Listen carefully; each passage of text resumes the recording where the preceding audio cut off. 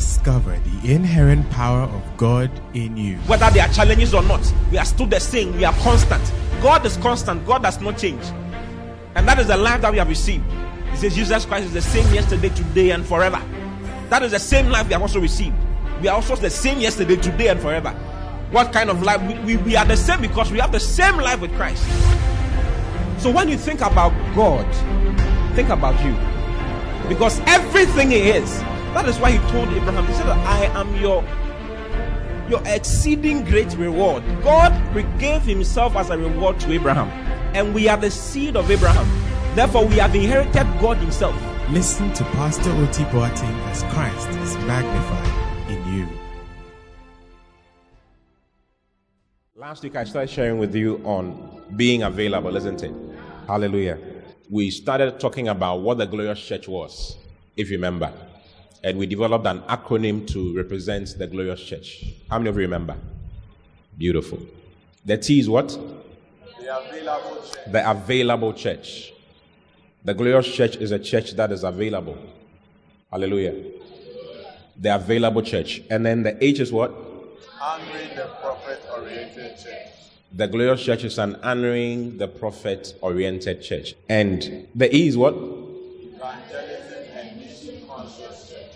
The glorious church is a church that is into evangelism and mission-conscious church. Yes. The body of Christ has a mission, and that mission must be fulfilled to the glory of God. Hallelujah. Hallelujah. And then the G is what? That's for the. So we just give you the acronym for THE there, isn't it? And then now we are on the glorious. The first letter in the glorious is G, isn't it? And the G is what? God-oriented church. God-oriented church. That has to do with love for God. A church that is interested in Jesus Christ. Not interested in other things, but a church that is interested in Jesus Christ. Because we have a calling to the fellowship of the Son.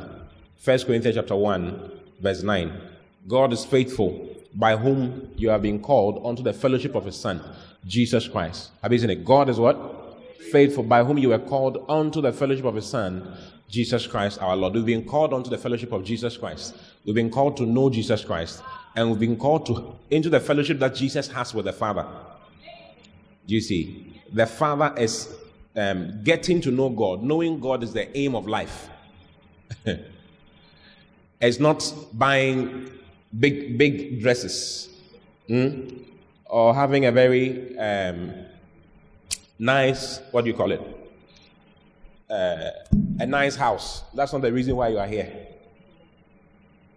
Okay? The reason why you are around is not to marry and have 5 children. Marriage is important. Children are important, but that's not the main reason why you are around. How many of you are interested in marriage? You must marry. I'm waiting to bless your marriage. Oh, yes. I can't wait to bless your marriage. Tell your neighbor, the pastor can't wait to bless your marriage. And ask your neighbor, when are you marrying? Hey. Ask your neighbor, do you have a beloved? What did your neighbor say? How many of us here are married? If you are married, lift your hand. You see, very few of us are married. Yes, so it's a church that is expecting many weddings. I think this year I've blessed about maybe 10 weddings so far. And there are about maybe 15 more to come before the year ends. Yes. A lot of people like marrying in December, so. But it's still not enough. Because you are not part of the 15 I'm talking about. You are not part of the 50 I'm talking about. So you have to decide to marry. Hallelujah. You know, all those things are important, but that is not the reason why we are around. You see. In Philippians chapter 3, verse 10, Paul said that I may know him. He was talking about knowing Jesus. Paul knew Jesus. He was born again, and he was an apostle at this particular point in time in his life. But then he was saying that I want to know him more, that I might know him. And the power, he's talking about Jesus Christ. I want to know Jesus some more. I want to know the power of his resurrection. I want to know the fellowship of his sufferings. I want to be made conformable to unto his death. You see, he wanted to know Jesus. And that's the reason for life. The reason for life is to get to know God. We are born. There's a void in every human being that cannot be filled by money, cars, houses, women, booze, weed, cocaine, social. Nothing fills it. Only God fills that particular void. How many of you agree with what I'm talking about? Yes. Some people don't agree. How many of you agree with what I'm talking about? Wow. Only God can fill that void. You see, and we are born again we're actually born into this world to get to know God. The born again experience is what starts that journey. It's a journey, it's a long journey until you leave this earth. You are not going to finish getting to know Jesus. You see, yes. If you read in Colossians chapter 1, verse 15 and 16, look at Colossians 1, 15 and 16. It says, Jesus, he was talking about Jesus. He says, Jesus is the image of the invisible God. So the expression of God, the physical expression of God is Jesus. So if you go to heaven, you may not see God the Father sitting somewhere and God the Son sitting somewhere. Jesus is the body of God, if you like. He's the physical expression of God. He's the expression of God that you can relate with physically. Because God is a spirit. John chapter 4, verse 24. God is a spirit, and they that worship him must worship him in spirit and in truth. That is God is a spirit. And a spirit is, the word spirit is pneuma. You can't know the air. You can't touch the air, you can't feel. You can't hold the air. You can't really relate with the air, isn't it? So God is a spirit, but he wants you to be able to relate with him. So he became a man. Do you see? And when he became a man, he was called Jesus. Do you understand? So Jesus is the expression of God, of the Godhead, actually. Go back to what we're reading. Colossians, it says, he's the image of the invisible God. Do you see? The firstborn of every creature. If you read in Hebrews chapter 3, Hebrews 1, verse 1. It's actually Hebrews 1, 3. Let me read from verse 1. It says, God, who has sundry times and in diverse manners spoken in times past by the fathers unto the fathers by the prophets, has in these last days spoken unto us by his Son, whom he has appointed heir of all things, by whom also he made the worlds. Then he says, who being the Son, his Son, that's Jesus Christ, who being the brightness of his glory, the express image of his person. You see, Jesus Christ is the express image of God's person. Are you in a church? Yes. If you get to know Jesus, you are getting to know God. So when we say a God-oriented church, we are talking about a church that is interested in getting to know Jesus Christ. The Glorious Church is a church that is interested in getting to know Jesus Christ. And quiet time, the reason for quiet time is to know Jesus Christ. The reason for coming to church is to get to know Jesus Christ. The reason why we win souls is to get to know Jesus Christ. The reason why we give our offerings is to know him some more. The reason why we give thanks is to know him some more. Because everything we do is for him. He's the center of all things. It's not because of a certain church building or anything. He's the reason for all the things that we do. And we should never lose focus of that.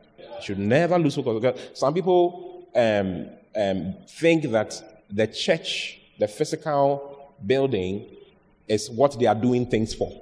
No, you are doing things for Jesus Christ. The physical building is an expression of what he wants done. Do you see? So when you do it in the house of God, you're actually doing it for him. Everything we are doing is for Jesus. It's for one person. It's called Jesus Christ. If you read in Colossians chapter 2, verse 9, look at Colossians 2, 9.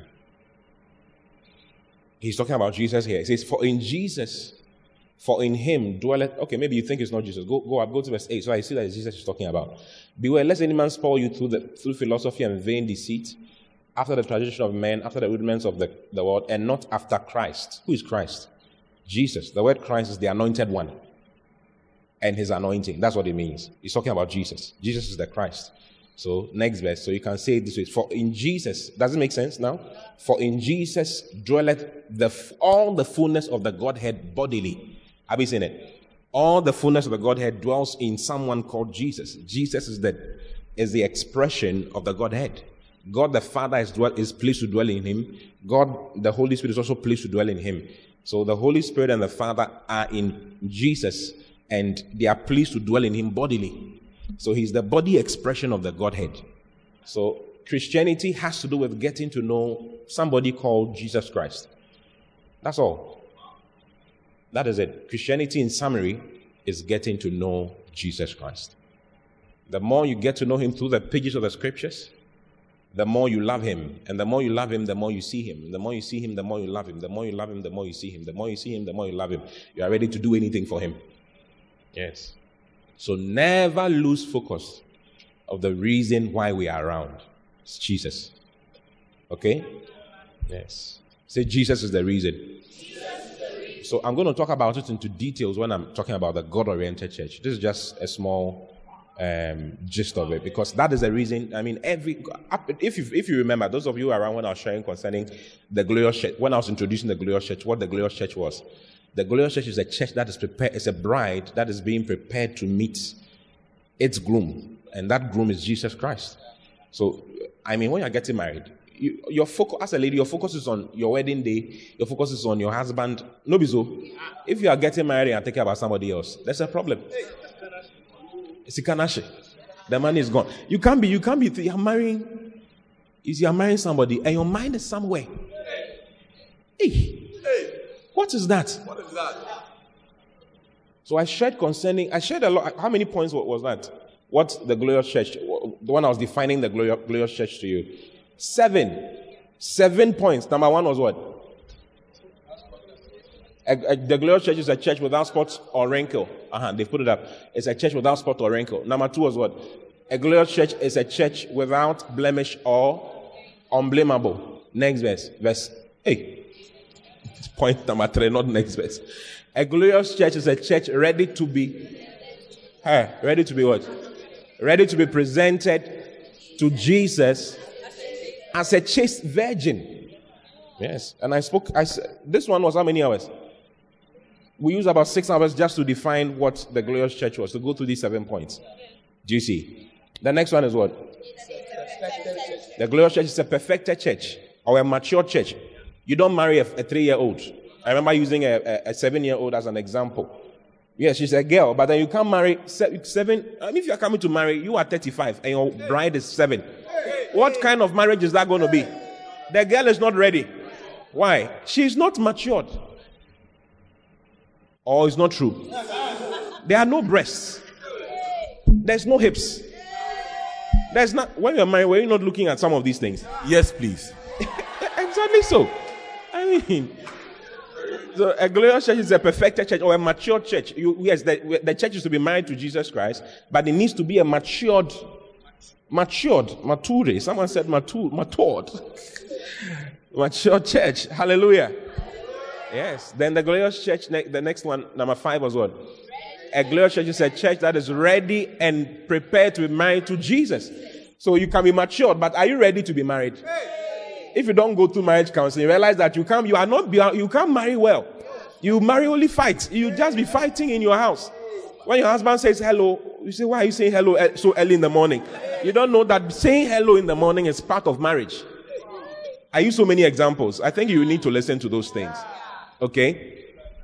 So Jesus, all this is about Jesus, to get to marry Jesus. All the points is about Jesus Christ. Do you see? A glorious church is, the next one, so the glorious church is the bride, the Lamb's wife, the New Jerusalem, i.e. the temple of God. Then number 7 is what? The glorious church is a church that is one with the Spirit.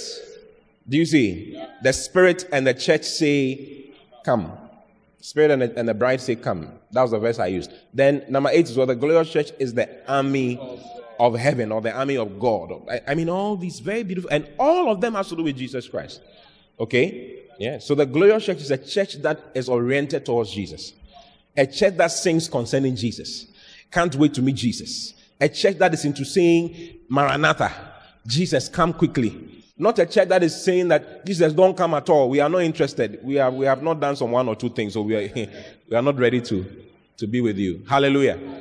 So all these things, we've shared so much on these things already. I may not be able to go through to recap. Okay? So let's go back to what the glorious church, the acronym for the glorious church once again. We're on the G, right? The G is what? God-oriented church. The glorious church is a God-oriented church. Then the L is what? Love-oriented church. That is a church that has love amongst one another. So look at John chapter 13, verse 34. John 13, 34. This is Jesus talking. He says, a new commandment I give unto you, that you love one another as I have loved you. that you also love one another. How did Jesus love us? Jesus loved us to the point that he died for us. So Jesus is expecting you to die for your neighbor. He's expecting you to die. He didn't say, love your neighbor as yourself. Love your neighbor as yourself ended when Jesus came. Now it is love your neighbor as I have loved you. So he says, a new commandment I'm giving to you, not the old one, that you love one another. The old one was love your neighbor, thou shalt love the Lord thy God with all thy heart, with all thy soul, with all thy might, with all thy strength, whatever. That is there. That is what the first one, God-oriented church. But then the next one is L, which is love-oriented church. A church that has love amongst itself, like the people in the church are interested in each other. Do you see? There's care in the church. Not a church where you can just enter and you just exit and nobody knows you. Nobody knows that you came. Nobody knows that you are around. Nobody cares about you. No, it's not supposed to be. You just, it's what? It's not a mall that you walk in and walk out. It's more than that. And Jesus said, the new commandment I give unto you, and that commandment is that you love one another even as I have loved you. Go back to that place, please. A new commandment I give unto you, that you love one another as I have loved you, that you also love one another. Then he says, by this, next verse, by this particular thing, by this thing, we haven't loved one for another as a church. You love me, I love you. You appreciate me, I appreciate you. Love does not wish ill for its neighbor. Yes. Do you see? Yes. I'm ready to help you, you are ready to help me. Yes. You can accommodate me. I can feel free around you. Yes. I'm encouraged to grow around you. Not all cliques. There are cliques in the church. This group, Beautiful Brides Incorporated Association. Faithful Nigerians, whatever, club. Dunamis Incorporated. No, it's not supposed to be. It's not supposed to be like that. It says, for by this, when we have love one for another. Do you see? Yes. By this shall all men know that you are my disciples. How? If you have love one to another. Yes. If you have love one to another. And love, there's a definition for love. There are different types of love. There's agape, there's storgio, there's filial, there's eros. There's so many. He's talking about agape, the God kind of love. The God kind of love. It's very important. So the Glorious Church is a love-oriented church. A church that is faithful to each other and love each other and appreciate each other. Okay, and is ready to help each other to become what?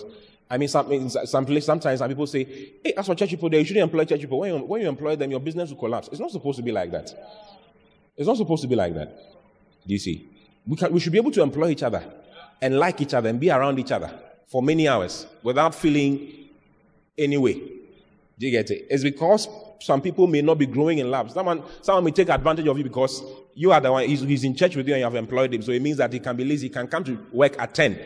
When you rebuke him, hey, why? I thought we were brethren. You thought we were brethren. You are spoiling the business. You are spoiling the 2 hours late. What I talk, if you're working for somebody else, is that what you'd have done? So love does not mean weakness. Do you get it? Love does not mean what? Weakness. Love does not mean weakness. Yeah. So you have to balance yourself. So I'm going to talk about all those things when we talk about the love-oriented church. It's a very long chapter of this particular book that we are doing. Okay. Then the O is what? Organized, swollen Sunday services oriented church. We are going to talk about that. Then the R is what? Rich and healthy church. We are going to talk about that too. Then the I is what? Intimate counseling oriented church. A church that is into intimate counseling. Like you can open up and not feel guilty. You can open up and not feel that you are going to be condemned. You can open up to your pastor or to your shepherd and not feel that you are going to be judged. You can open up and we'll get to know what is going on. So we can help you. A problem shared is a problem half solved. Isn't it? Yes. God gives us shepherds who will help us solve problems. A shepherd is to be around when the what's it called? Fox comes, the wolf comes. Have you read this in your Bible before? Yes. A hireling is one that runs away when the wolf comes. That's in John chapter 10, I think verse 12 or so. Yeah. But he that is an hireling and not the sheep, whose own the sheep are not, seeth the wolf coming, and leaveth the sheep, and fleeth, and the wolf catcheth them, and scattereth the sheep. Next verse. The hireling fleeth because he's an hireling, and careth not for the sheep. He does not care for the sheep. Do you see? Go back to verse 11. A proper shepherd, look at a proper shepherd. It says, I'm the good shepherd. The good shepherd giveth his life for the sheep. That is intimate counseling right there. The shepherd is ready to give his life for you. He's ready to do whatever he needs to do to make you comfortable and to make your problems go away. He's ready to fast for you and pray for you. Do you see? Yes. There are some places where you go, you can't even talk. Yes, because when you say this to somebody, when you say that this is happening in my life, by the time you leave the person, all the walls are talking in the area. Yes. So a lot of people in church do not want to open up. Yes. You have 5 boys who are doing a lot of things with you. Monday, Tuesday, Wednesday, Thursday, Friday. But you can't say you are suffering, you are struggling. The one on Monday is the one who buys you your data. That is for data. He's for buying data. The one on Tuesday is for what? It's for dressing. It's for buying dress. The one on Wednesday is for buying shoes. The Thursday is for phone. Friday, makeup. Hey! Young girl, you are just 21. You have 5 boyfriends. You are a child of God. But you can't, it's like you are, there's something wrong. You are suffering, you are struggling financially. Yes. That is not the means of getting money. You end up getting HIV and just die. Or you end up having a very strange something, and then before long your womb is not there. Now the pastor now has to pray. When you marry, a pastor has to pray that you give birth supernaturally. Like the struggle becomes a lot. Do you understand what I'm saying, or you don't understand what I'm saying? Hey. Some people don't want to look at me. It's okay. I won't say anything like that. Hallelujah. I am the good shepherd. So intimate counsel is very important. We are going to talk about that too into details, okay? Now go to the next one. The next one is another O, right? That's organized, bus, Uber, boat, Yango, trotro, taxi, helicopter, aeroplane, bicycle, moto, keke napep, oriented church. Yeah, meaning that you don't come to church alone. You organize people into a bus to come to church with them. You organize an Uber. You don't only sit in the Uber and you are at the back. Now you are typing. Then you take a picture. The blessings of the Lord on my way to church. Then you post it on your status. No, post it with other people. Make sure your Uber that you are coming with has people. It's full. One is in front. Maybe you are sitting in front. Then you take a picture with the Uber driver and everybody in the car. The goodness of the Lord. Organize Uber. Then you post it rather than just coming with your purse and your shoe. So organize whatever. The Glorious Church is a church that is into organized buses, Uber, Bolt, Yango, Trotro, Keke Napep, private jets. And you can come with a private jet full of people. Yes, helicopter. You are coming to church with a helicopter, and you are coming to. We have to all lie down for you so you can land, and then you come with your people. Hallelujah. Yes, and then you is what? Understanding oriented church. That is a church that seeks to understand what God is saying. Sometimes you can finish a service when you ask people, "What did you learn?" You'll be shocked. The person will say, "God said you should not sin." Meanwhile, the pastor didn't talk about anything with respect to sin. Have you seen some before? The person doesn't understand what is going on. Default answer is like, we shouldn't sin. But we didn't talk about sin. We talk about love. Loving Jesus. Yet you say we shouldn't sin. Never, pastor never. You see, the person can be in the chair, but the person is asleep. Very true. Or the person is in the chair, but he has seen something. Maybe he saw one lady passing by and was like, man, nice things are in the house of God.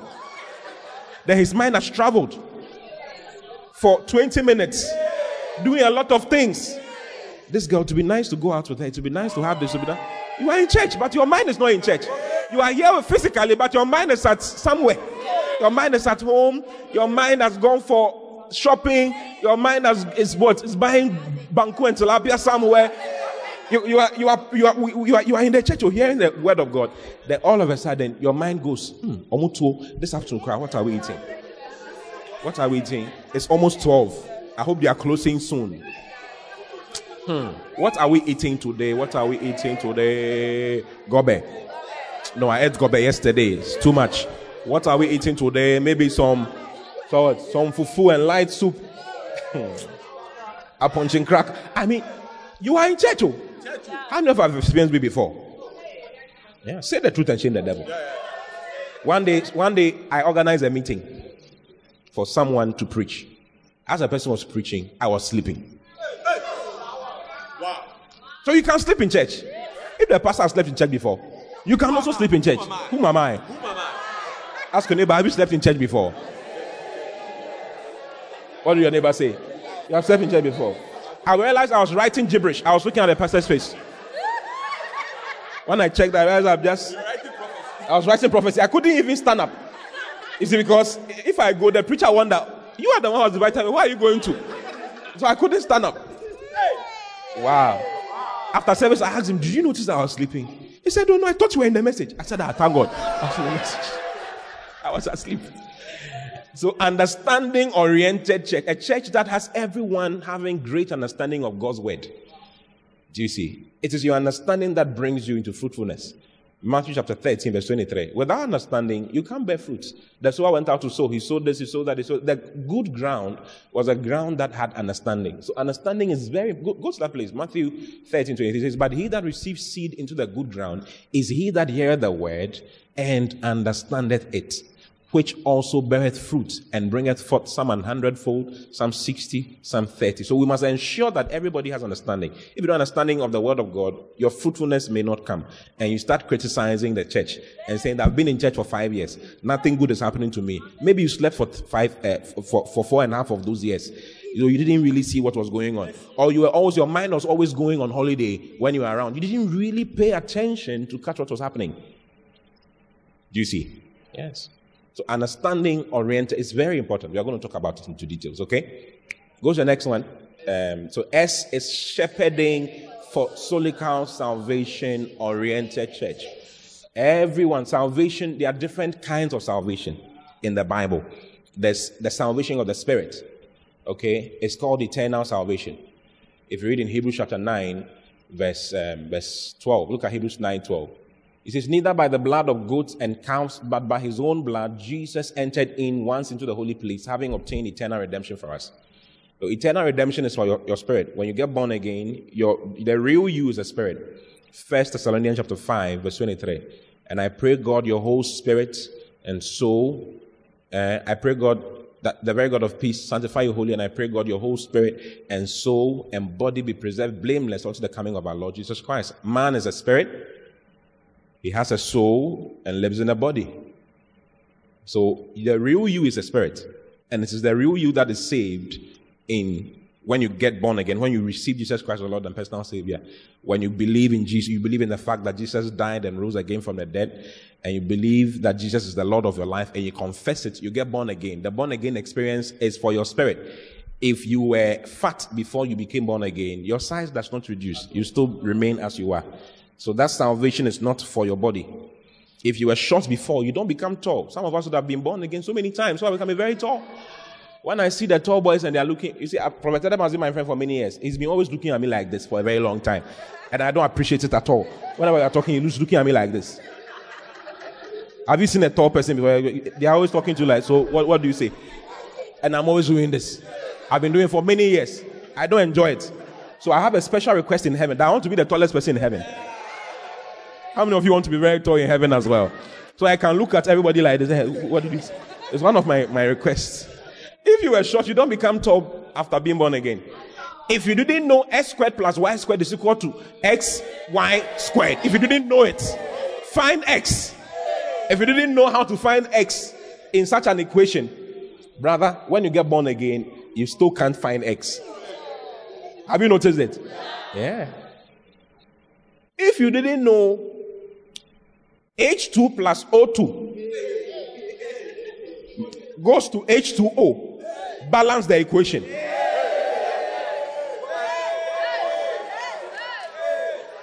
Na plus Cl2 or NaCl is equal to NaCl2 or Na whatever. And they say balance it. If you didn't know it before you got born again, when you get born again, it weren't going to change. It's not going to change. If your English was bad before you got born again, the Tigolo type of English, the area boys type of English. Do you understand what I'm saying? Someone said HCHO. ECHO. HO. That's how you pronounce it. ECHO. HO. Hey. How can ECHO be HO? Pronunciation. ECHO. HO. I was teaching his class, ECHO. HO. And the class professor said, no, sir, it is ECHO. Echo. He said, come here. He gave him a knock. Last year, I said, get out of my class. If you didn't know what ECHO was before you got born again, you will still not know what ECHO. You need to learn. Isn't it? Yes. The born again experience enlightens you and gives you an ability to learn. It gives you access to knowledge. So now you can learn. There's a gift of wisdom and knowledge that is imparted to you. It's imparted to your spirit. Christ is the embodiment of all knowledge and wisdom. So you learn to depend on Christ to make you smart. To have access to all knowledge. Knowledge of math, knowledge of physics, knowledge of chemistry is found in Christ. Colossians chapter 2, verse 3. For in Christ dwelleth, for in him are hid all the treasures of wisdom and knowledge. All treasures of wisdom and knowledge are found in Jesus. So you can become smart by depending on Christ who is in you, in your spirit. So that this brain of yours can be enlightened. Then in Daniel chapter 1, verse 17, we see how God gave, the Bible says that, look at Daniel 1:17. As for these 4 children, God gave them knowledge and skill in all learning and wisdom. God can give you skill in all learning and wisdom. And Daniel had understanding in all visions and dreams. God gave them. So God can give you knowledge. Do you see? Yes. Knowledge, access into what you have been struggling with. The academic problems you have been having. The solution is in Christ. Ask him, Jesus, give me knowledge into all learning, knowledge and skill into all learning and wisdom. You are in me. Give me excellence in my mind. You'll be surprised. God will enlighten you. So that is it. If you go born again, it doesn't affect your body, it doesn't affect your soul. It's the same. But then there's salvation for all those. There's salvation for your body. There's salvation for your soul. When you get born again, okay, you are now okay. You can go to heaven right now. Yes, you can go to heaven right now. But God does not need you in heaven right now because your soul needs to be saved. So there's something called solical salvation. Do you see? In James chapter 1, verse 20 and 21. Look at James. For the wrath of man worketh not the righteousness of God. Wherefore lay apart all filthiness and superfluity of naughtiness and receive the meekness, the engrafted word, which is able to save your soul. So there's something called the saving of your soul. Okay, the saving of your soul. The reason why we come to church is so that our souls will be saved. So every time you come to church, your soul is being saved. Maybe you didn't think that God wanted you to be healthy. There are people who are born again, but they don't think that God wants them healthy. They think that sickness is one of the things that is part of life, that you must fall sick every now and then. How will you do it? But it's not like that, biblically speaking. The Bible says that health has been purchased for us. So your soul needs to be saved along the lines of health and healing. Your soul needs to be saved along the lines of faith. Do you see? So the more you come to the house of God and hear the word of God and give your attention to the word of God, the more your soul is saved. So that's one of the major reasons why you come to church. And you need a shepherd to shepherd you, to teach you, to help you for your soul to be saved over the years.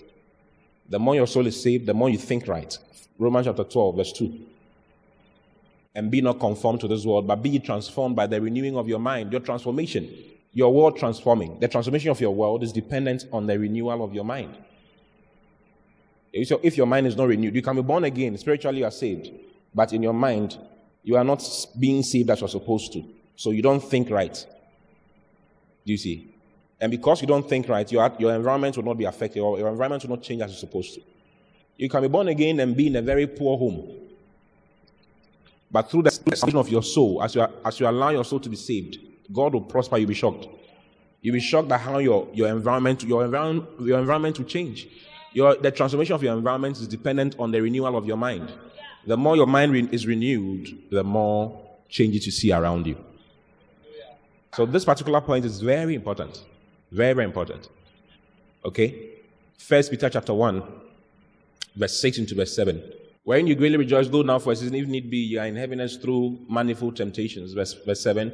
Yes, it says, the trial of your faith being much more precious than of gold that perisheth, though it be tried with fire, might be found unto praise and honor and glory at the appearing of Jesus Christ, whom, having not seen, ye love, and whom, though now you see him not, yet believing and rejoicing with joy unspeakable and full of glory. Next verse. Receiving the end of your faith, or receiving the completion of your faith, or the aim of your faith, even the salvation of your soul. So there's a reason why you're born again. The reason why you're born again is so that your soul will be saved. God wants you to love Jesus Christ here on earth, not there in heaven. If you don't love him here, when you get to heaven, you may not want to even see him, because it's not part of your thought processes. So how your soul is saved here on earth matters more than anything. That's the reason why we are still here. We are still here so that our souls will be saved. How is your soul saved? By being in the house of God, by hearing the word. The more you hear the word, the more your soul is transformed. The more your soul is changed. The more your thinking is changed. And the more your thinking is changed, the more your world is changed. You may be a child of God and not think that tithing is not for me. Or offering is not for me. Seed sowing is not for me. I don't like any of those things. God can sort himself out. But through the word of God, through the teaching of God's word, you get to know how important tithing is. You get to know how important giving offerings, giving seeds and all of those things are. You will know that God has prospered you, but the way for that prosperity to show forth physically is by you giving, because that's a covenant. As long as the earth remains, the heavens and the earth remains, seed time and harvest will not cease. You can be a child of God and you have a farm, and you go and stand there and say, produce, maize, mango, pop, malaglas shadamanaba, in Jesus' name, amen. Come back 3 months later and see if there will be mango and maize there. Will there be mango and maize there? What do you need to do? You must plant, you must sow. No matter who you are, this earth's principles will not change and bend for you because you are born again. There are principles that God has laid there. You can't do anything about it. If you want to have fruit, what do? Sow. Your mind needs to be renewed. That's the truth. Being in the house of God helps you with that. Okay? Beautiful. So that's salvation, whatever. What's it called? Let's just go to the point so we can do what we are supposed to do for today. Okay, go back to that place. Yes. That's S, shepherding for Solical Salvation-Oriented Church. Then the church, we are now come to define church. C is what? Children-oriented church. We'll talk about that. H is what? House of God everywhere-oriented church. U is what? Unlimited faith-oriented church. R is what? Resourceful church. If you are in the church and you can do something, we need your brain for things to work. We need your contribution for things to work in the house of God. So a resourceful church is a church that has the people in there bringing their ideas for things to work, for things to become nicer in the house of God. Maybe you are an air hostess. You know how to smile in a plane. You realize our ushers, they are not smiling much. Come and teach us how to smile, so that the church can work. That's a resourceful church. You are a doctor. Bring your expertise to bear in the church. You guys, you're a lawyer. Why should we go and look for a lawyer when you are there? Help us draft contracts so that we can sign some documents and not be cheated out of money. Does it make sense? That's a resourceful church. A church that has the people, because some people can be in the house of God. They are not interested in bringing their professionalism to bear at all. Some people don't want anybody to even know that they are doing something. You're a businessman. You know how to sell. You are an importer and exporter. You're into importation and exportation. We need equipments for various parts of our church. You can import and make the thing cheaper and all of that. Yet we don't know. And we are struggling at Temaport. Struggling at Temaport to bring in these chairs that are sitting here. Meanwhile, you're a porter. You are what? You're a porter. You are into import and exports. Hey! So a resourceful church. And then C is a cell-based church. And then the last H is what? A hard-following church. Through hearing, seeing, and catching the anointing and catching the spirit of the house. Hallelujah. So that's the glorious church in all. And I started with the T. Last Sunday, if you remember. T is what? Go back to T. The available church. The available church. And that has to do with church attendance, being in the house of God. If you are not available, none of these things can happen. None of these things can happen. You can't experience Holy Ghost salvation. You can't be shepherded if you are not available. Don't let anything take you out of the house of God. The house of God is a place for you, designed by God for you, for your development. So I gave you 5 points. Was it 4?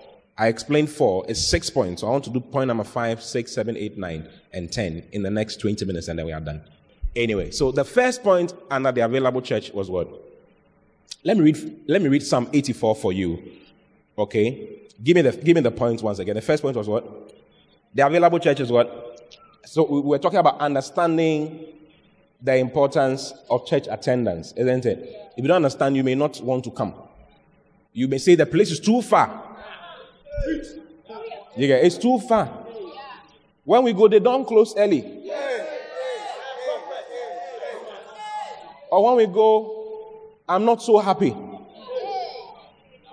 I don't know anybody there. Nobody says hello to me. Is that wrong? Hallelujah. So I'm sharing concerning understanding the importance of church attendance. And I shared these ones last Sunday. And I just want to continue and finish it up today. Okay? So the church location, understand that the church location is a place chosen by God. This where we are, this place, is chosen by God. Nobody has built here before. This place, since the world began, has been left bare for God's house to come and be planted here. God said so many things. There are so many scriptures I mentioned for you. What's Deuteronomy chapter what? Chapter 12, verse 4. Verse 4 to 7. Look at Deuteronomy 12, 4 to 7. It's a place chosen by God. God told them, you can't sacrifice your offerings and your tithes and all of those things in every other place, but the place that I'll choose for you. You shall not do so unto the Lord your God. Verse 5. It says, but unto the place which the Lord your God shall choose out of all your tribes to put his name there, even unto his habitation, shall ye seek, and thither shalt thou come. Next verse. And thither shall ye bring your burnt offerings, and your sacrifices, and your tithes, and heave offerings of your hand, and your vows, and your freewill offerings, and the firstlings of your heads, and of your flocks. And there shall ye eat before the Lord your God, and you shall rejoice in all that you put your hand unto, ye and your households, wherein the Lord thy God has blessed thee. Okay? Now, jump down to, there was another one. Verse what? 11. Go to verse 11. It says, then there shall be a place which the Lord your God shall choose to cause his name to dwell there. Thither or there shall you bring all that I command you, your burnt offerings and your sacrifices, your tithes and your the heave offerings of your hand, and all your choice vows which you vow unto the Lord. Verse 12. Then it says, and you shall rejoice before the Lord your God, ye and your sons and your daughters and your men servants and your maid servants and the Levite that is within your gate, for as much as he has no part in your inheritance with you. Take heed to thyself that thou offer not thy burnt offerings in every place that thou seest. You see, he says, don't offer in every place that you see, but in the place which the Lord shall choose in one of thy tribes. So God chooses places. Okay? God does what? He chooses places. So normally when we are looking for a place, a land to buy, I ask God, why have you chosen in this area for your house to be built? And God always leads us there. We have a very big land that's maybe it's like 1.5 times this particular place, or almost 2 times. Is it 1.5 times the one at Kaswa? 1.5 times, about 1.5 times big. And nobody has done anything on it for all the years that it has been available. At a very good, you'll be surprised that this one is here, has been here for all the years. Nobody has built anything here. Why is it like? Just close to the major road. It's just next to the main road, the main Kaswa road. Yes. Because God has chosen that place for a church to be planted there. You know, where Kenneth Hagin built, Reverend Kenneth Hagin of blessed memory, built the Rema Bible School. Okay? 100 years, is it 100? About 50 or 70 years before they built the school. There was a young man who was always praying in that particular place. Yes. And God told him that the ministry will be coming there. He'll be bringing a ministry there. That will bless many people in the world. Yes. And I think his daughter or something like that was around when they came to build the church. When they came to build that, it's about 150 acre land. Huge land. With a lot of beautiful things on it. So they told Kenneth Hagin that this land has been chosen by God because this young man was praying and God showed him this and that and that and that. So it's like that. So it's not, don't let distance become a problem. The place is too far. God is the one who has chosen it. God is the one who has chosen. You travel to school. You travel to work. One day, I went to church. This was our very first church location in Kumasi, the cabin. And I was living far away. I was living about an hour and a half drive away to come to church. So I drove. I taxi, trotro, whatever, and I got to church to come and preach. When I got there, we were doing worship, everything. When we finished everything, and I came behind the pulpit to preach. When I stood behind the pulpit to preach, I saw an angel standing on my right side. If I didn't see, I'll tell you. I saw it. I saw an angel standing by my right side, having a pen that has feathers. It's like a feather pen. Quail. And a scroll in his hand. So I'm like a notepad. And I saw what he was writing. He wrote my name and wrote the distance I had covered to come to church. Yes, he wrote the distance. So about 7 kilometers. I had covered about 7 kilometers. And then he wrote my reward. So there are rewards for distance. The distance you cover to church. So don't get into, there's this church is just by my house, so let me go. Is that where God has chosen for you to be? Is that where God has chosen for you to be? Do you see? Yes. Is that where God has chosen for you to be? Go where God wants you to be. Okay? No matter how far the distance is.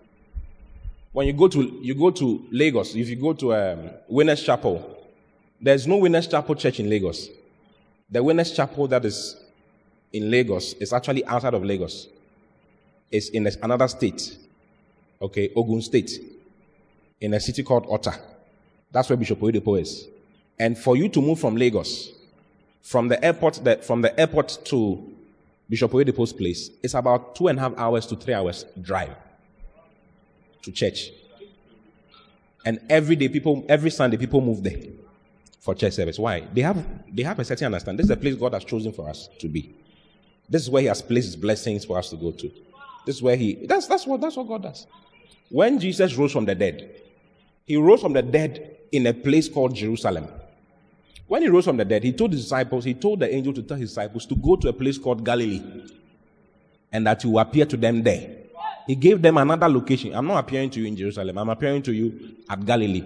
Guess what? Galilee was about, 200 kilometers away? About 200 kilometers away from Jerusalem. So they had to travel 200 kilometers like Kumasi, from here to Kumasi. Do you see? That's about 4 hours drive. And they walked. It's a 4-day journey. 3 to 4 day journey. They walked all the way to Galilee to meet Jesus in a particular place He has chosen. I want to meet you here. I'm not meeting you at that place. I'm meeting you here.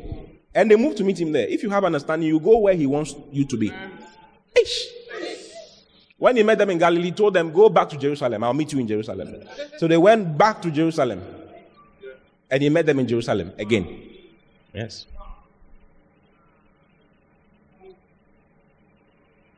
So understand that it's a place chosen by God. Okay? And I've said so many things about it already. Let's go to our points once again. Let's finish it up. The church, number 2 is what? The church is the pillar and ground of truth. The location, I'm talking about the location where we are attending a church service, is the pillar and the ground of truth. It's the location for eating and transformations of glory. I said so many things about it last time. Then number 3 is what? It's the place of many elevations. Coming to church brings you elevation. Whenever they were going to the house of God, the Bible says that they went up into the house of God. What verse did we use? Psalm what? Psalm 122, verse 1 and verse 2, isn't it? From verse 2. Psalm 122. Okay, it's fine. Psalm 122 verse 1. I was glad when they said unto me, not I was bitter when they said unto me, let us go into the house of the Lord. I was angry when they said unto me, let us go into the house. It is the house of God is a place. He says, when they said unto you, someone will come and say to you, let us go to the house of the Lord. Someone will come and invite you. Someone will come and tell you, let's go into the house of God. And he said, I was glad when they told me that I should come to the house of the Lord. Not I was sad. I was not happy. I was angry when they said I should go to. I mean, you should be in the house of the Lord. You should be in the house. Tell me about you should be in the house of the Lord. David said, I was glad. How many of you want to be like David? You want to be like David? This is what David is saying. I was glad. I was elated. I was excited when they told me that we should go to the house of the Lord. Why? Next verse.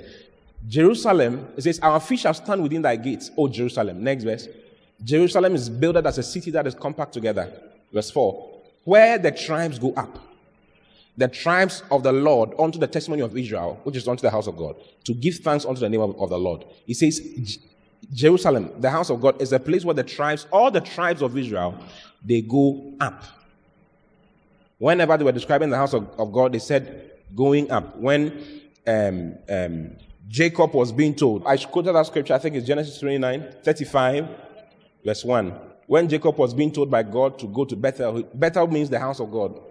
He told him, go up to the house of God. Isn't it? Genesis 35 verse 1. And God said unto Jacob, arise, go up to Bethel. So the house of God is a place for elevations. You go up.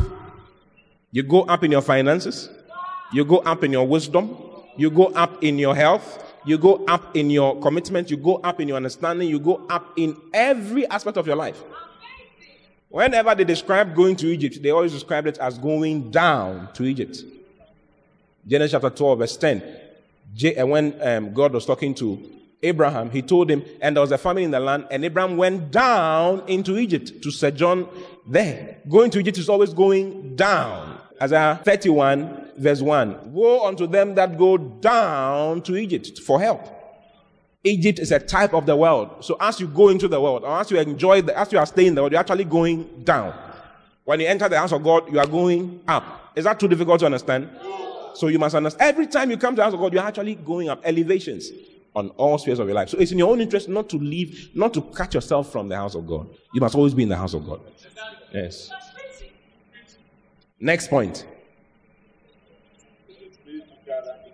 It's a place to gather into the name of Jesus. God said, I'll place my name in that place. Do you see? The name of Jesus, the name of Jesus, God the Father responds to the name of Jesus. Jesus said that day you shall not ask anything of me. Whatever you shall ask, the Father shall do it for you. So the Father responds to the name of Jesus. And the Holy Spirit also responds to the name of Jesus. The Holy Spirit is not a name. Holy Spirit means holy air. The Holy Spirit responds to the name of Jesus. John chapter 14, verse 26. Look at John 14, 26.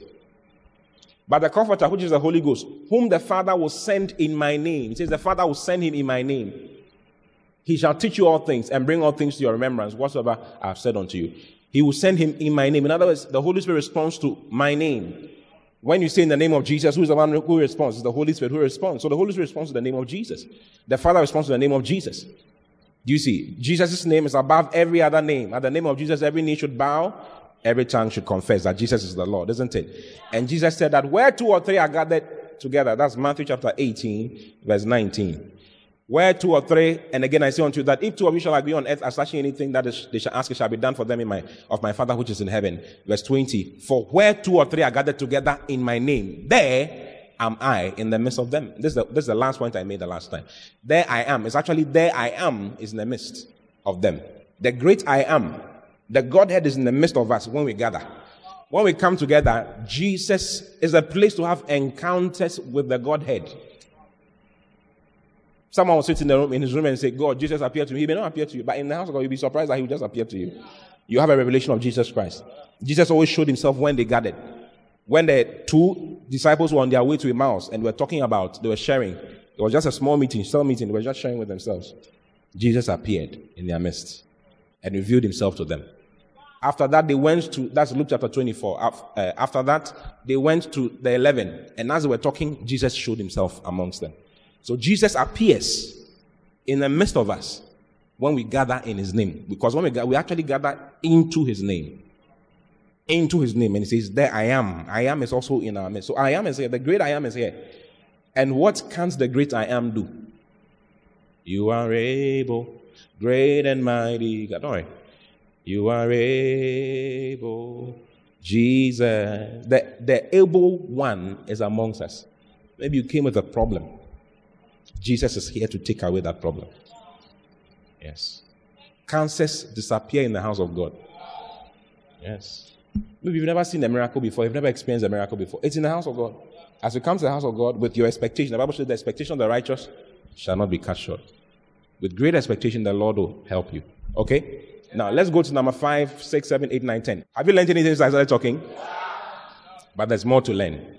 Wow. So, number 5 is that the church attend, the reason why you should be in church is that church is a place for the flow of the corporate anointing. There's a corporate anointing. There's a ministry of the Spirit that he accomplishes when we gather together. Okay? That ministry is not fulfilled. It's never fulfilled in private. It is only fulfilled when we gather together.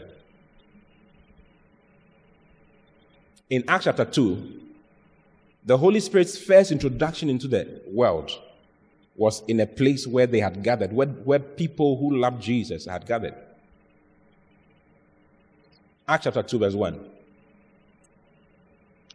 And when the day of Pentecost was fully come, they were all with one accord in one place. They were where?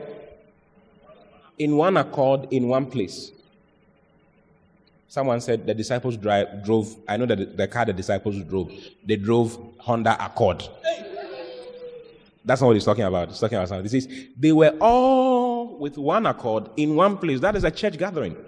They were all in church on the day of Pentecost. They were all together in one place.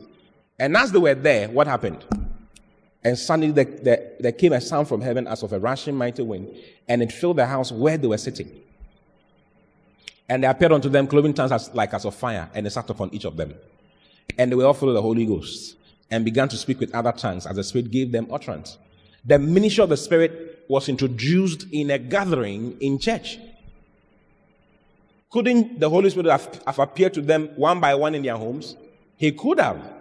But he chose to be in a place where they had all gathered. They needed to gather. Jesus told them, tarry ye. Acts chapter 1, verse 7. And he said unto them, it is not for you to know the things of the times and the seasons which the Father has put in his own power. But you shall receive power after that the Holy Ghost has come upon you. And it shall be witnesses both of me in Jerusalem. It's actually Luke chapter 24. Go to Luke chapter 24. There's a verse that talks about Jesus telling them to stay. There's a reference in Acts chapter 1, verse 8, if you have a good Bible. Jesus told them not to move. He told them they should tarry, they should stay in one place, they should be together. Why? The ministry of the Spirit is coming to you. Go to Luke 24:49. And behold, I send the promise. This is Jesus talking. Behold, I send the promise of my Father upon you. But tarry ye in the city of Jerusalem. Stay in the city of Jerusalem. He's telling them to stay in a particular place. Do you see? There's a place chosen by God that you must stay. There's a place chosen by God where you must be. You have to be there. If you want to receive the promise of the Father, it says, stay or tarry ye in the city of Jerusalem until you be endued with power from on high. Until you be endued with power from on high. There's an endurement of power from on high when we gather together. There's a ministry of the Holy Spirit. The Holy Spirit is the custodian of the church. Acts chapter 20, verse 28. The Holy Spirit is what? The custodian of the church. The church belongs to the Holy Spirit. The Holy Spirit is the one who is building the church. The Holy Spirit is the one building the church. Acts 20:28. This is Paul talking to the shepherds. He tells them, take heed therefore unto yourselves and to all the flock over the which the Holy Ghost has made you overseers. So it's the Holy Spirit who has made me an overseer sitting here or standing here. I'm not here because I want to be here or because I'm very special. No, it's the Holy Spirit's move and his doing. Okay? This church is here because of the ministry of the Holy Spirit. You don't know how many problems we went through to build something like this and to put this here. So many. But the Holy Spirit is the one who has made it work. The problems are such that we should have abandoned it. But the Holy Spirit wanted it done. Hallelujah. The church is The Holy Spirit is the custodian of the church. He says, take heed over the flock, and take it to yourselves, therefore to yourselves, and unto all the flock over the which the Holy Ghost has made you overseers, to feed the church of God, which the Lord purchased with his own blood. So the church, you were purchased with the blood of Jesus Christ. In this verse, it's like he's saying the Holy Spirit's blood is what was used to purchase you.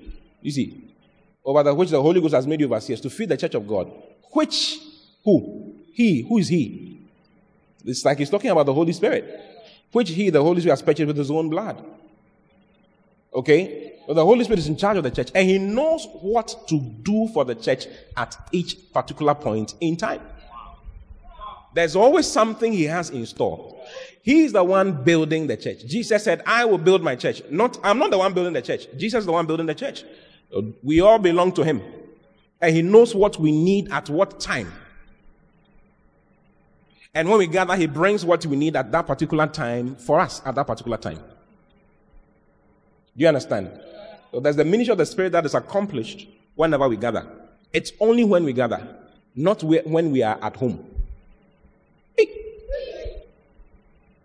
Not when we are at home. When we gather. Ephesians 2:19, not 1, 2. Now therefore, it says, you are no more strangers and foreigners, but fellow citizens with the saints and of the household of God. He calls the church the household of God. The church is God's house, is God's family. So we are in God's family. Tell them about we are in God's family. Tell them about these things are important.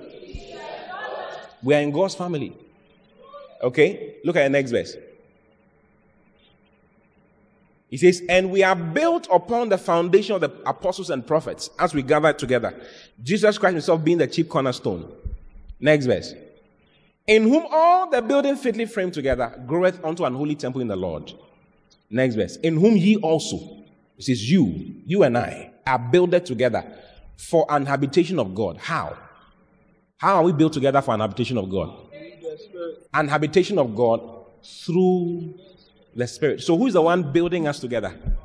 The Holy Spirit. The Holy Spirit is responsible for our construction. He's the one putting us together. There are gifts that he brings at different times to us whenever we gather. When we gather, he has a ministry in the church. He's the one building us up together. Do you see? Yeah. So when you fall out, when you don't come to church, what you are doing is that you have missed the build-up, what the Holy Spirit brought at that particular time for the church, for the house, for his church to be built up together. That's why when you miss church for a long time, it's like you don't feel like going anymore. You become okay with it. And you feel bad. It's like, why should I even go? Because you've been missing the information, the gifts, the goodies the Holy Spirit brought at that particular time for that particular service. Those who keep coming are the ones, it's like as time goes on, you don't know what happens. You don't know what you heard. You don't know what was said. But it's like you become more joyful. You become more excited about being in the house of God. You become more. It's just by being in the church. Just by being, why? The Holy Spirit works on you. It's an amazing thing. It is for him. The church is for him. He's the custodian of the church. And he's the one building it up. So when we gather, he comes to build. There's the ministry of the Holy Spirit that comes to us together when we are gathered together. Acts chapter 4. Look at Acts chapter 4. Verse. We can read from verse 25 or 24 so that it makes more sense. Go to verse 24. Go to verse 23 now. Okay, so this is Peter and John who were, they were arrested and told not to do any miracle in the name of Jesus. When they threatened them, they went to the house of God. They went to church. It says, and being let go, they went to their own company, that's their own church, and reported all that the chief and the chief priests and the elders had said unto them. And when they heard it, and when the church members heard it, they lifted up their voice to God with one accord. Everybody started praying and said, Lord, thou art God, which has made heaven and earth. They prayed. And when they prayed, go to verse 29. Go to verse 29. And now, Lord, behold their threatenings, and grant unto thy servants that with all boldness they may speak thy word. So they prayed. And when they prayed, look at what happens. It says, by stretching forth thine hand to heal, and that signs and wonders may be done by the name of thy holy child Jesus. When they prayed like this, look at what happened. And when they had prayed, not when one person had prayed. when they had prayed, when they prayed together, when they came together and prayed, the place was shaken where they were assembled together. And they were all filled with the Holy Ghost. And they spake the word of God with boldness. The whole place shook. They had a spiritual encounter. The Holy Spirit gave them an evidence of the fact that He exists. Where? In church. The whole place shook. And they were all filled with the Holy Ghost. So when we come together, coming together is the easiest way of you being filled with the Spirit. You are filled with the Spirit when you come to church. It's the easiest way. The worship will get you filled. The opening prayer will get you filled. There's something prepared in all these things for God's children. There's a preparation that goes into the service. God aligns everything to suit you and to help you to grow the way He wants you to grow. So the opening prayer will do something for you. Yes. There are many things the opening prayer has done for me. Opening prayer taught me how to pray and what to pray for. Sometimes you don't know what you should pray for. But the one leading the prayer will lift a topic and mention a scripture, and you are like, man, is this also in the Bible? And then it enlightens you. There's a corporate anointing that you come into contact with whilst in the house of God. Look at Psalm 133, verse 1. It's a corporate anointing, and it flows only when we are together. Behold, how good and pleasant it is for brethren to dwell together in unity or in oneness. He's talking about us being together, brethren being together in unity or in oneness. He's talking about the church, the house of God. Next verse. It is like the precious ointment. There's a precious ointment. It's called the corporate anointing. Jesus said, if two of you shall pray and agree concerning anything, it shall be done for them. Not if you. Matthew, we just read in Matthew chapter 18, verse 19. 2. The church starts with 2. That's a cell.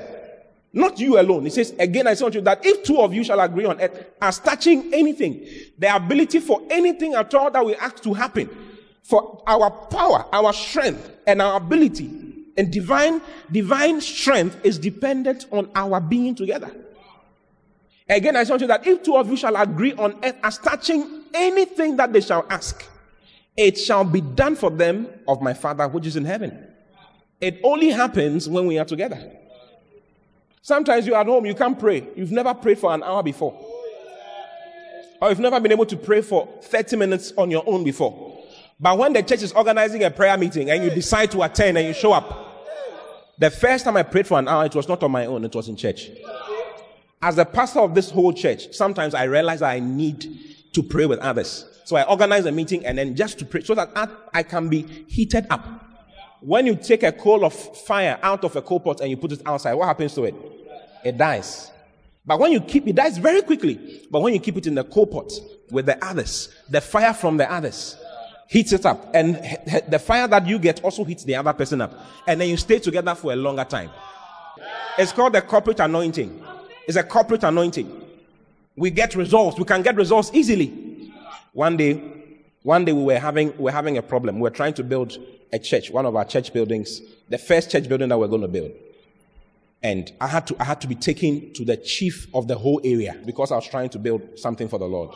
For 3 months, the thing was not working. We were on news, we were on radio, we were on TV for 2 weeks. Many problems, many challenges. Then I remembered Matthew chapter 19, Matthew chapter 18, verse 19. If two of us shall agree concerning anything, it shall be done for us. So I called some of our pastors. I remember where we were. We were in Asafo Church at that time. In one of the corners, I stood with them and I told them, this is the problem. This is what is going on. We need to pray. Something needs to happen. Then we started praying. When we prayed, what we said in the prayer was what happened. The following week, we started building. Within a month or two, we had finished building. That church is there by God's grace. Why? There's something I cannot do. I can't do alone. On my own, it won't work. It won't work. But when I have other people, other brethren, when we are together, there's an anointing that you experience that cannot be experienced when you're on your own. Your house will not shake when you are there. But when we are in the church can shake. There can be an evidence. There's something. God will answer our prayers with evidences. Why? The Holy Spirit has a ministry of building us up together. Yes. That's why you need to marry early. So that you can get a wife or a husband that you can agree with easily. Don't just marry anybody. Marry someone you can agree with. How can two work together except they be agreed? Don't marry just because of money or just because of handsomeness or beauty. Do you agree with the person? Does the person agree with you? If the person does not agree with you, don't even try. Marry someone who can agree with you easily. There's nothing my wife and I have prayed about over the years that has not been answered. Why? Because the two of us form a church. It's a small cell. Yes, it's a small cell. When we pray, it happens. So when we come together like this, there's a flow. Talking about there's a flow. There's a corporate anointing. As they are doing the worship, you will feel something that you have never felt before. I'm like, has anybody felt what I'm talking about before? Like, you mean you've been listening to gospel songs in your house, but you don't remember, you don't get that same effect. There was a young man who was being worried by demons. You know, his grandfather exchanged the family's glory, okay, and the family's riches for protection with a river god somewhere.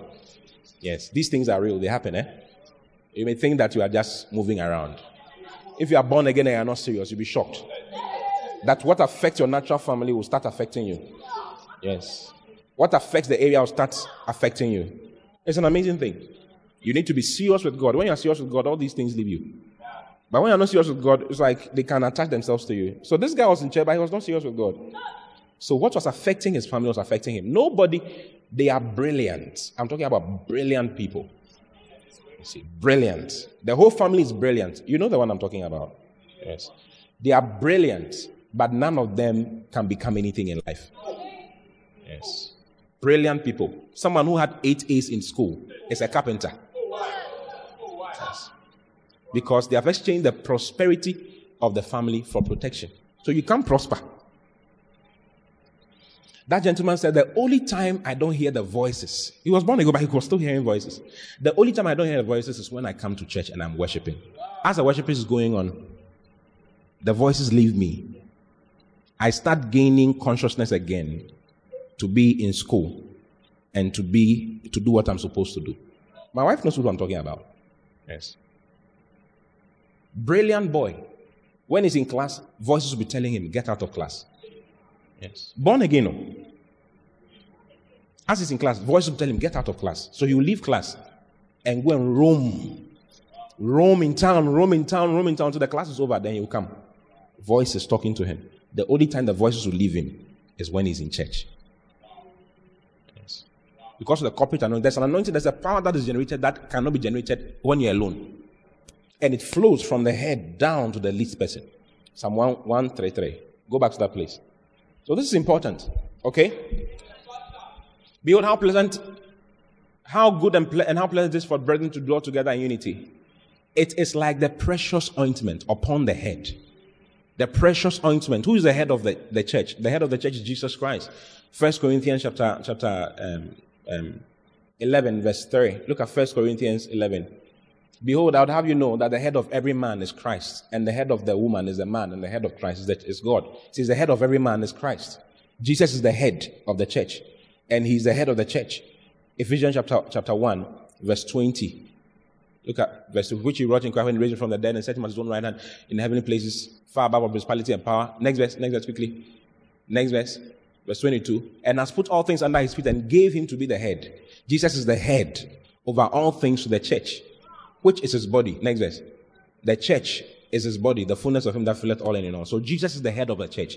He says when we are together, there's a precious ointment that flows from the head. Who is the head? Jesus is the head of the church. So there's an ointment, there's an oil that flows from the head. You see, it is like the precious oil upon the head that ran down upon the beard. Even Aaron's beard. Aaron was the one who was put as a head of the church at that time.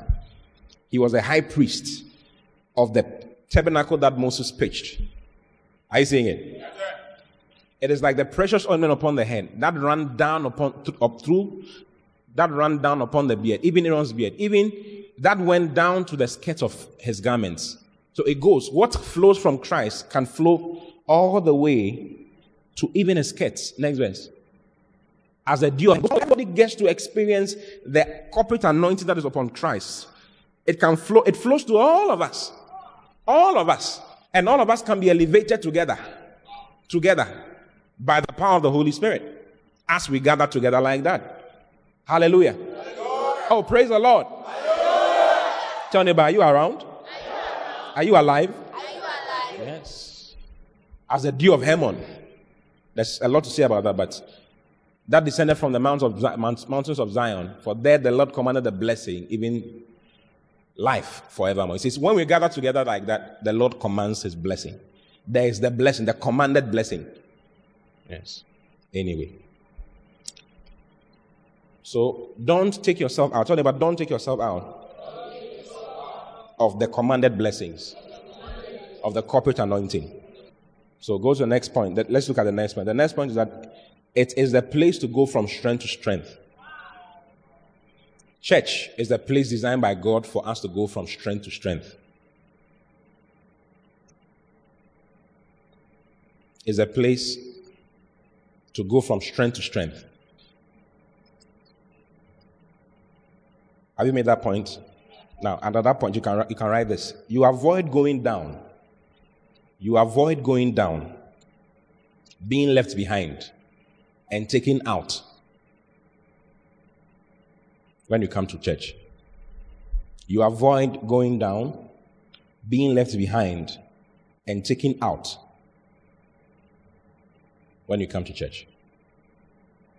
Psalm 84, verse 7.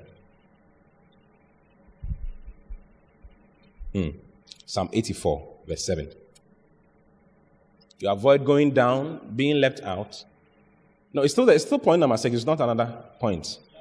So point number 6 is a place to go from strength, not grow. Go from strength to strength.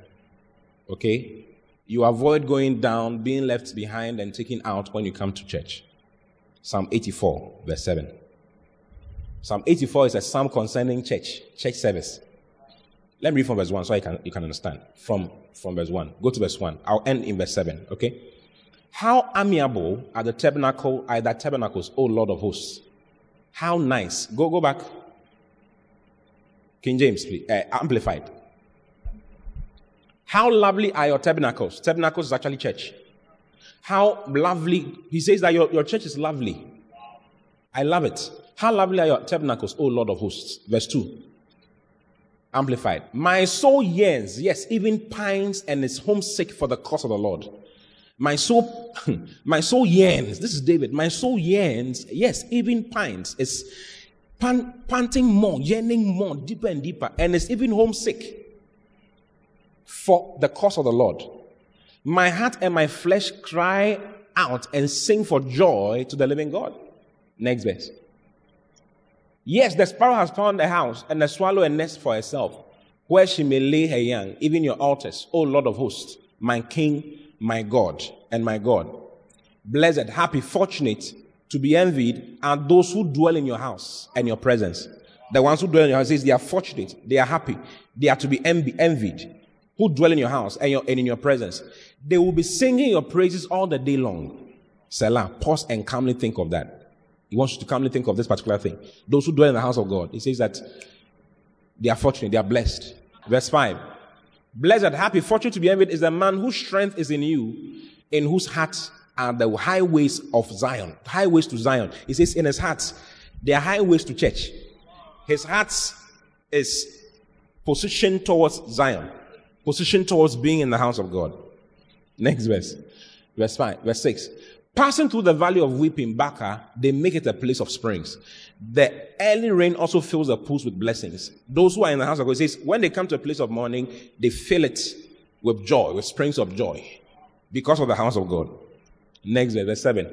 Then it says, they go from strength to strength, increasing in victorious power. Each of them appears before God in Zion. This is church attendance. All those who appear before God in Zion, all those who come to the house of God. Zion is the city of the living God. Zion is the house of God. He says, all those who appear, you must appear. Tell everybody, you must appear before God in his house. They go from strength to strength, increasing in victorious power. So you increase in victorious power. You increase in victory as you appear in the house of God. They go from strength to strength, increasing in victorious power. Each of them appears before God in Zion. As you appear before God in Zion, you are going from strength to strength, strength to strength, strength to strength, strength to strength. More victory for you.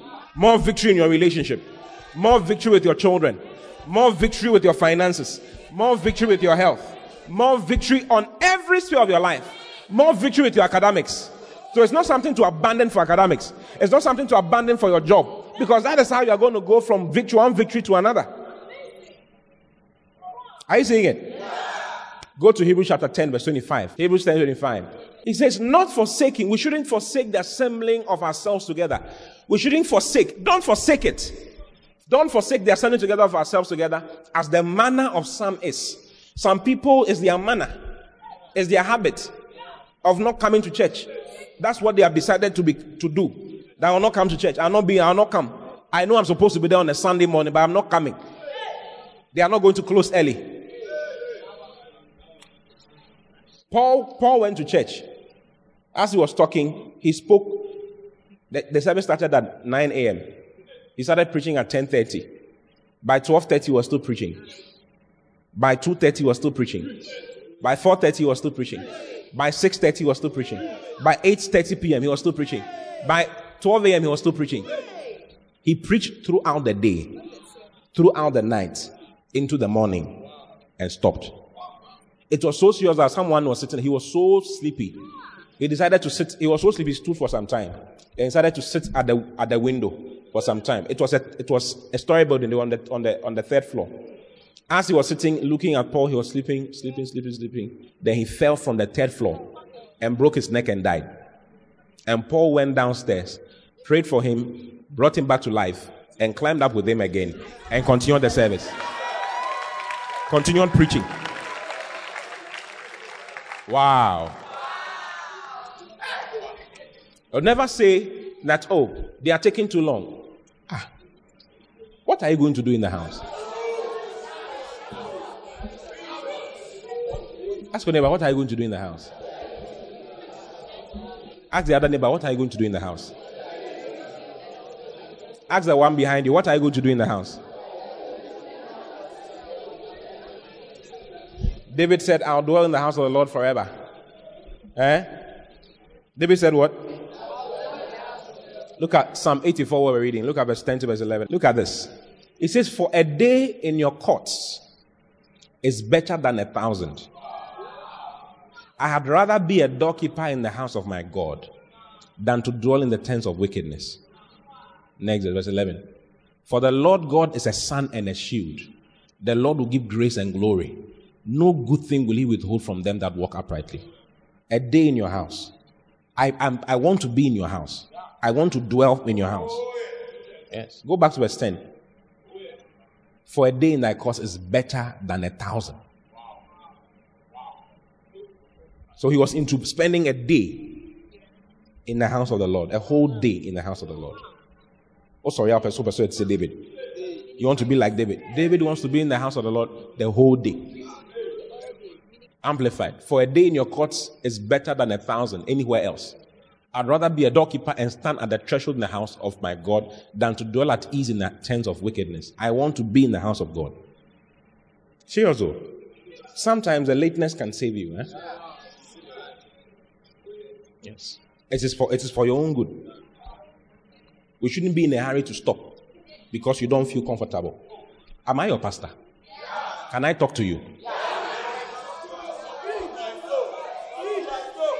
It's important though. Psalm 23. The last verse of Psalm 23. David said, and I'll dwell in thy house, in the house of my God forever. Surely goodness and mercy shall follow me all the days of my life. And I'll dwell in the house of the Lord forever. I'll dwell there forever. I'll be there forever. I don't mind being there forever. I'm not in church because I'm a pastor. There are many pastors who don't stay in church for long. No. It's because of my love for the Lord. Have you ever visited someone you love before? I remember when I fell in love with my wife first of all. You like such stories? When I go to when I go and visit her, she was at Lane Hostel, Kofanoche, and I would go. When I go, we'll chat, have a nice time. And when I'm leaving, she will escort me to a certain junction. Then I'll tell her, let me escort you back. And I'll escort her back. And then before I go back, let me escort you. I don't want to leave. Or you don't remember? You don't remember? You have forgotten. Yes. She escort me and I'll escort her back. Yes. I want to dwell. I want to dwell. I could leave a place at 12 a.m. Yes. You don't remember? She doesn't remember. I was the one pursuing more, so I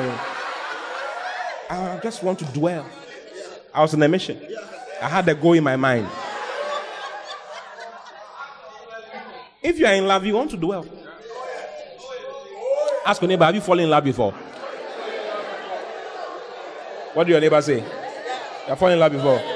What happened when you fell in love? Did you like to be in the presence of your beloved?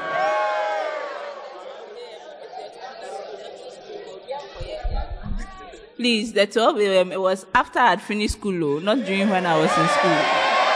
Hey, caution! After school, after university, don't be using your study time for fooling around. You'll be there. She was doing a house job at that time. Yeah. But you want to dwell, isn't it? You want to dwell. Where are you going to? What are you in a hurry to? When we close now, Papa, you want to go. We've not shared the grace, you want to go. Why? Why are you going? You are going to sleep. You are going to eat fufu and sleep. I mean, no, where are you going to? You must linger. The one who is in love lingers. When you are in love, you linger. Or you've never seen that before. You have not seen the lady. You want to see her. The lady's father has come. You have done that. You know, when we were younger, there used to be tricks. You blow. Then the lady knows that you are around. You take a stone and throw it at the window. Or you clap in a certain way. It's a sign. There were no text messages. We didn't know text messaging. So, hey! If you are in love, you dwell, you linger. You linger around. You linger. You are comfortable. It's not just like, you're not in a hurry. Where are you going to? Ask your neighbor, where are you going to? Honestly, where are you going to? Can't you tell it's demons that are worrying you? It's demons. Yes. It's demons that are telling you, go. Don't come. Don't. It's demons. Someone said, yes, I was being told about a certain young man, who will say that the Holy Spirit says you shouldn't go to church. That is not the Holy Spirit. How can that be the Holy Spirit? It's not the Holy Spirit. No, it's not the Holy Spirit. What are you talking about? How can that be the Holy Spirit? The church belongs to the Holy Spirit. How can he tell you don't go to church? What spirit is that? It's a demon. You are responding to a demon, actually. Yes. It's a familiar spirit. Do you see? Now, Hebrews chapter 10, verse 25. Not forsaking the assembling of ourselves together as the manner of some is, but exhorting one another, encouraging one another, and so much the more as you see the day approaching. He says we should gather more as Jesus' coming draws near. We should gather more. Do you see? Now, the word not forsaking, is from a certain Greek word. And sometimes it's good you look at the Greek words. Okay? Can I look at it for you? Ek kata lepo, or ek katalepontes. E-J-K-A-T-A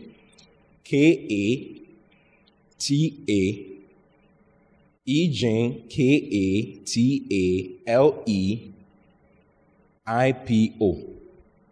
E-J-T-K-A EGKATALEIPO. EGKATALEIPO. Ekatalepo. Sometimes stretched to Ekatalepontis. And it means to leave behind, to be left behind. Now, first thing it means is to be left behind. Second thing it means is to go down, is to be down. And then the third thing is to be out, to be pushed out. Left behind, go down, pushed out. Have you seen it?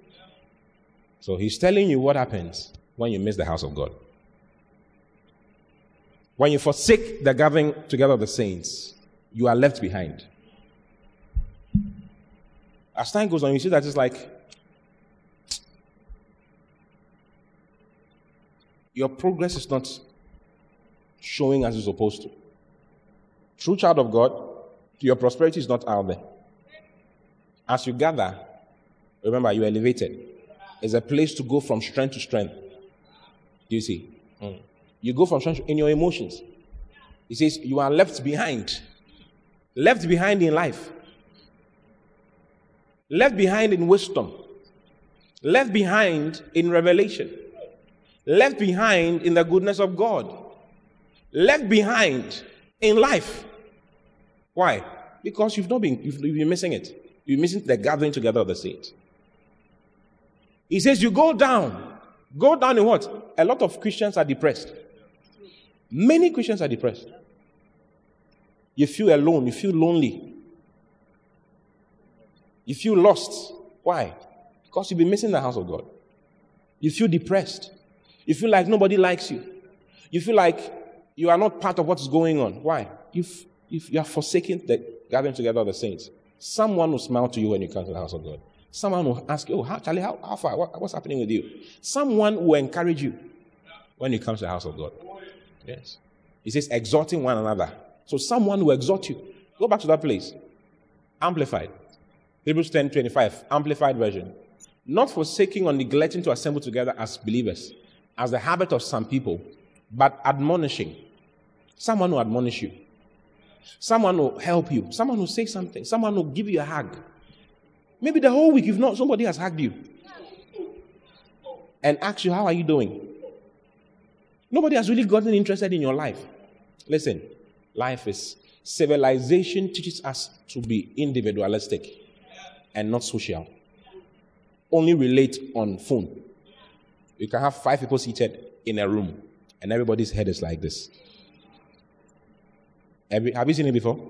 Everyone's head is like this. Relating with impersonal things instead of relating with people. This is the only place where you get to relate. There are people around. You can find out how this person is doing. Someone is interested in you. You see?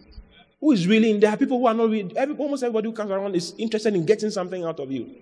But the people in the house of God, they are not interested in getting anything out of you. Your shepherd is not interested in your money. Or in your car, or in your house, or whatever. He is losing so much to bring you to the house of God. Yes. He is paying for your transportation to come. Yes. Sometimes you have shepherds paying for your transportation free of charge. Where will you go to that someone will pay for your transportation free of charge? Like you sit in the car, someone is like, oh, she's very nice. Can you give her? I'm paying for her. It's always for something. She's paying for you. He's paying for you. When he's wanting, he's looking for your number. Charlie, can I get your number so I text you and see? It's only in church that someone will pay for your transportation and not ask for your number. Yes. If he asks for your number, he wants to check up on you and find out how you're doing. That's all. To bear your burden with you, to help you. It's only you see. We lift each other, admonishing, warning, urging, and encouraging one another. You are encouraged. The depression is real. It's real. There are some places in America you cannot talk to anybody. You can't talk to people. You can be in the area, nobody knows you. When you die, they will get to know you. Yes. Someone died in a place in America. And for 10 years, the person was in the room, dead in the room, and nobody knew. For 10 years. They broke her door after 10 years. Because one day something happened and someone was looking for her. And they realized, they've not seen her in a very long time. Where has she gone to? They noticed after some time that there was a very bad smell coming from her room, but nobody was concerned. Nobody was concerned. Nobody was at all. 10 years later. 10 years later. No, you can check it online. I've showed some shepherds. I was having a meeting, I showed it to them. It's online, you can check it. Someone close to us died in UK. Nobody saw, they couldn't see his body. Was it for 10 days or something like 2 weeks? For 2 weeks. Someone close to us. 2 weeks, nobody went to knock on his door to find out. He was dead in the room for 2 weeks. They brought him down here to come and bury him here. Yes. After someone called and couldn't, so they decided to go and check. Someone from somewhere came. Nobody in the flat went to check. Yes. Left behind. Left out of life. Nobody smiles to you. Nobody does anything to you. The house of God is very important. It's designed by God to bring you up, for you to go from one level of victory. You hear something that will do something for you. You experience the power of God. You experience the presence of God. You experience the goodness of God in a very special way that will help you. So I pray that what God is telling you would seep down, deep down into your heart, and you know why you should be in the house of God. You must be available. The glorious church is the church that is available. That is available. Available for training, available for what God wants them to do, available for what God has designed to happen in their lives. In the name of the Lord Jesus. Lift up your hand, just thank God for what He has shared with you. Thank you, Father. God bless you for listening. We pray that the Word of God will be rooted and grounded in your heart as you give attention to the Word. Kindly follow Pastor T and Love Economy Church on all social networks for more of God's Word. Don't forget to subscribe to the Pastor T podcast. Simply search for Pastor T on any podcast app, plug in, and enjoy God's Word. Visit our website at loveeconomychurch.org for more information. God